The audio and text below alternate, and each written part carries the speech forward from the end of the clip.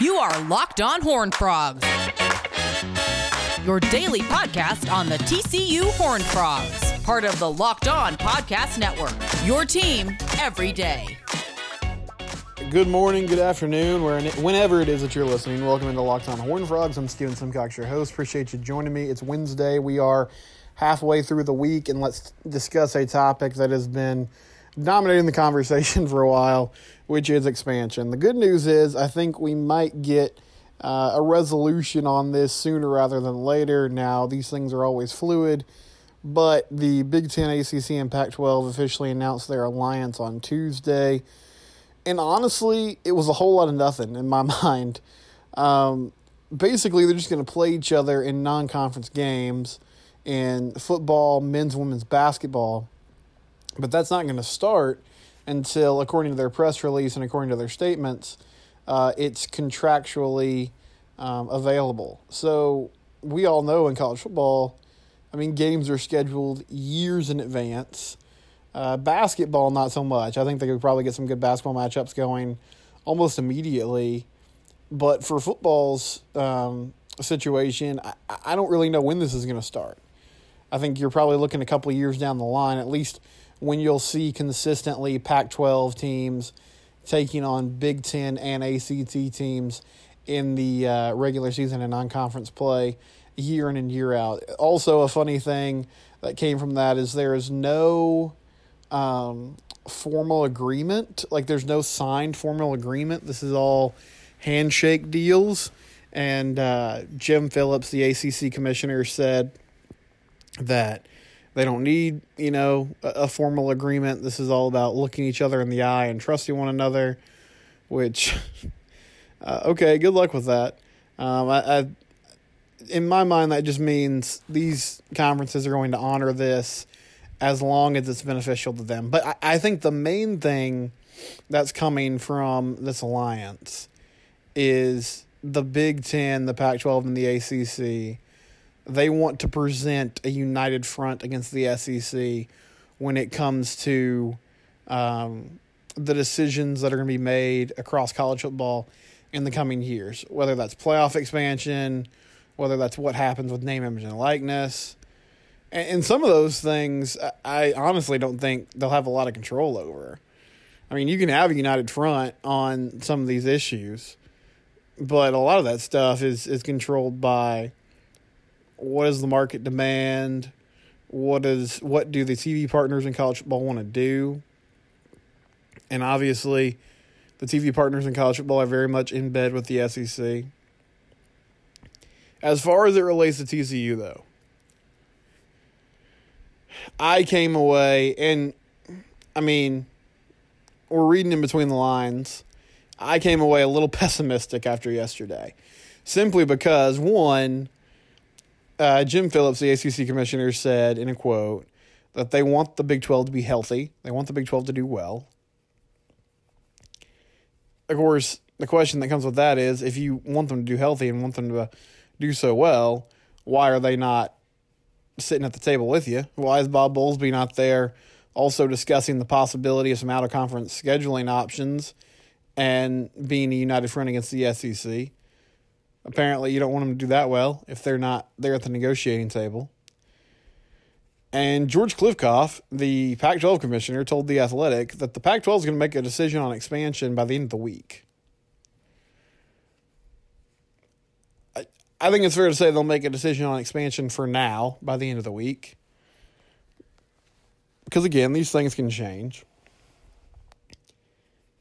But we're going to know pretty quickly. And Jeremy Clark reported that TCU was one of the teams that at least had early discussions with the Pac-12. And it seems like the powers that be there on the West Coast are going to decide, do we even want to try to pursue this? Do we even want to try to take somebody in? And then if we do, okay, who are the schools that we think would fit well? He also had a quote where he discussed, along with Jim Phillips, the importance of stability in the Big 12 Conference, that they're obviously going through a tumultuous situation. And I'm starting to wonder if the commissioners elsewhere across the country are kind of looking at this situation and saying, well, we don't really want to raid the rest. Like, we don't want to just completely destabilize that conference. Maybe we should just leave it alone and let them decide what they want to do. Which, I guess depending on how you want to look at it, ultimately would probably be bad for TCU. Now, I don't have any inside sources. I don't know that for a fact. Maybe by Friday we'll find out, hey, yeah, Pac-12's ready to expand, and one of the teams we're really interested in is in Fort Worth. That'd be great. It feels to me that the Pac-12 and the ACC and the Big Ten, they feel the need to do something because things are changing so fast. But maybe something is whatever this little makeshift alliance is. And they're not going to do much besides that. Now, I mean, with that being said, people around the Kansas program that follow that closely and report on the Jayhawks, they seem to think that KU's headed to the Big Ten. I saw Dave Wannstedt, former Pitt coach, Dolphins coach, who now works for Fox. He dropped on the radio in Kansas City on Tuesday that he was at the Fox TV meetings, Fox College Football TV meetings, and he heard, oh yeah, West Virginia's going to the ACC, Kansas going to the Big Ten, and K-State and Oklahoma State going to the Pac-12. I don't put a lot of stock in what Dave Wannstedt says. I think he probably talked with somebody who thought that was the case. I don't know how plugged in they are. But that was his take on it. So it's just rumors. It's, something new every day. But that's where we're at. I think the big thing is the Pac-12 is going to make a decision on expansion by the end of this week, and that might determine where TCU stands, at least as of right now. When we come back, we'll change gears a little bit.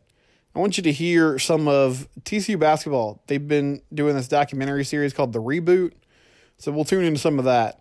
This is Locked On Horned Frogs, part of the Locked On Podcast Network, your team every day.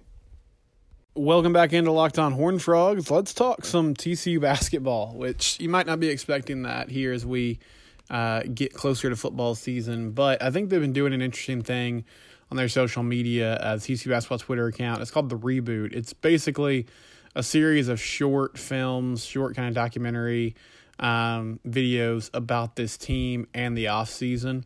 So here is The Reboot episode 2, and it really focuses on Mike Miles and the job he did with USA Basketball this summer.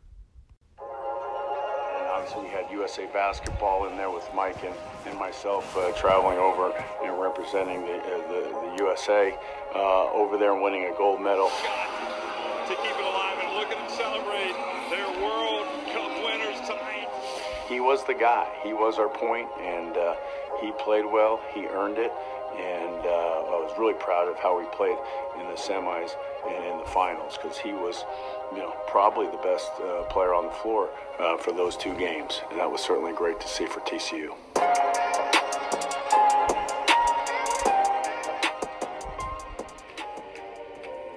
It's an honor. I was excited. Like I said, it's always something I wanted to do, so I wasn't shocked because I knew I worked for this. I worked hard for this to be in this position, so I wasn't shocked, but I was more excited to get here and just, be able to make the team. We beat France in the championship, Canada in the semifinals. It really was great for Mike. He was tremendous, especially in the semis and the finals, and just got better as the event went on. So it was great to have a TCU player representing USA Basketball and winning a gold medal. Reaches in, knocks it away from Chikambu, and then Miles goes in for the dunk.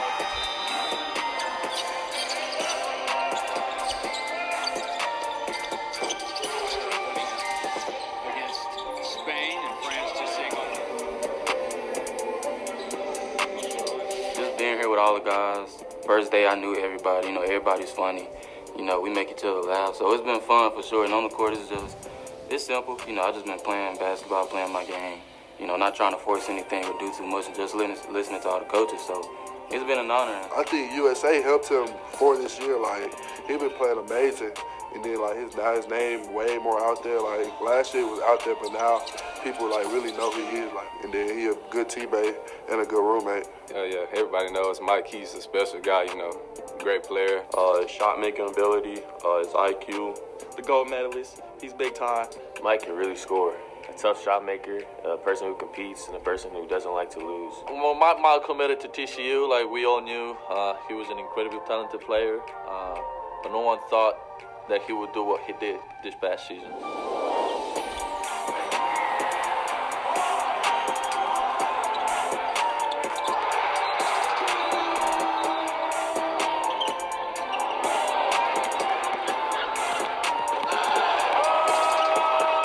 Summer, we've really seen, I think, a different side of him come out as far as a leader. I mean, he's a young freshman. That's why he was able to play in the USA basketball. That's why he fit in the under-19. So, but this summer was good for him as a leader, as an example, as a competitor, and I think he's going to grow a lot because of the success he had, the players he was playing against. And I think, another month working side by side, the both of us. I think that was very valuable for us going forward. And I think it's something that we really took advantage of. And it was really a great opportunity, and I thought he handled it tremendously. There you go. Of course, Mike Miles, he did win that gold medal at the FIBA World Championships under-19 team.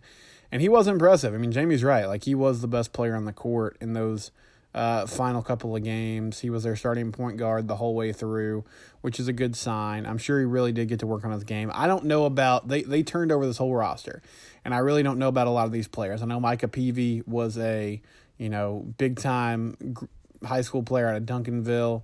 I know Maxwell Evans and Shada Wells are guys that can fill it up, but I do know this. I know that Mike Miles is a player, and I understand why they would want to surround him with a lot of talent, because he's a guy that can get it done, and he got it done as a freshman. One note that I saw today, Drew Davidson from the Fort Worth Star-Telegram, he reported that Texas A&M transfer Cassius McNeely will not be joining the team. So TCU does still have a scholarship available.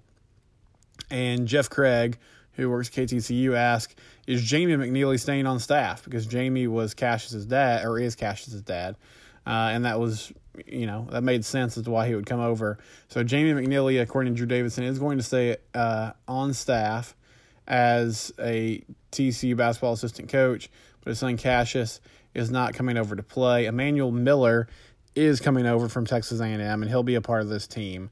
But yeah, a whole new roster. I mean, they turned this thing upside down. I've had my doubts about this coaching staff, but this really is a completely different group. And I think everyone could agree a more talented group, at least on paper. Now, how it comes together once the season starts, that remains to be seen. The Big 12 is an absolute bear of a conference when it comes to basketball. I mean, it is deep, top to bottom. And I think you can have a really good team, a tournament-level team, and finish 6th or 7th in the league potentially.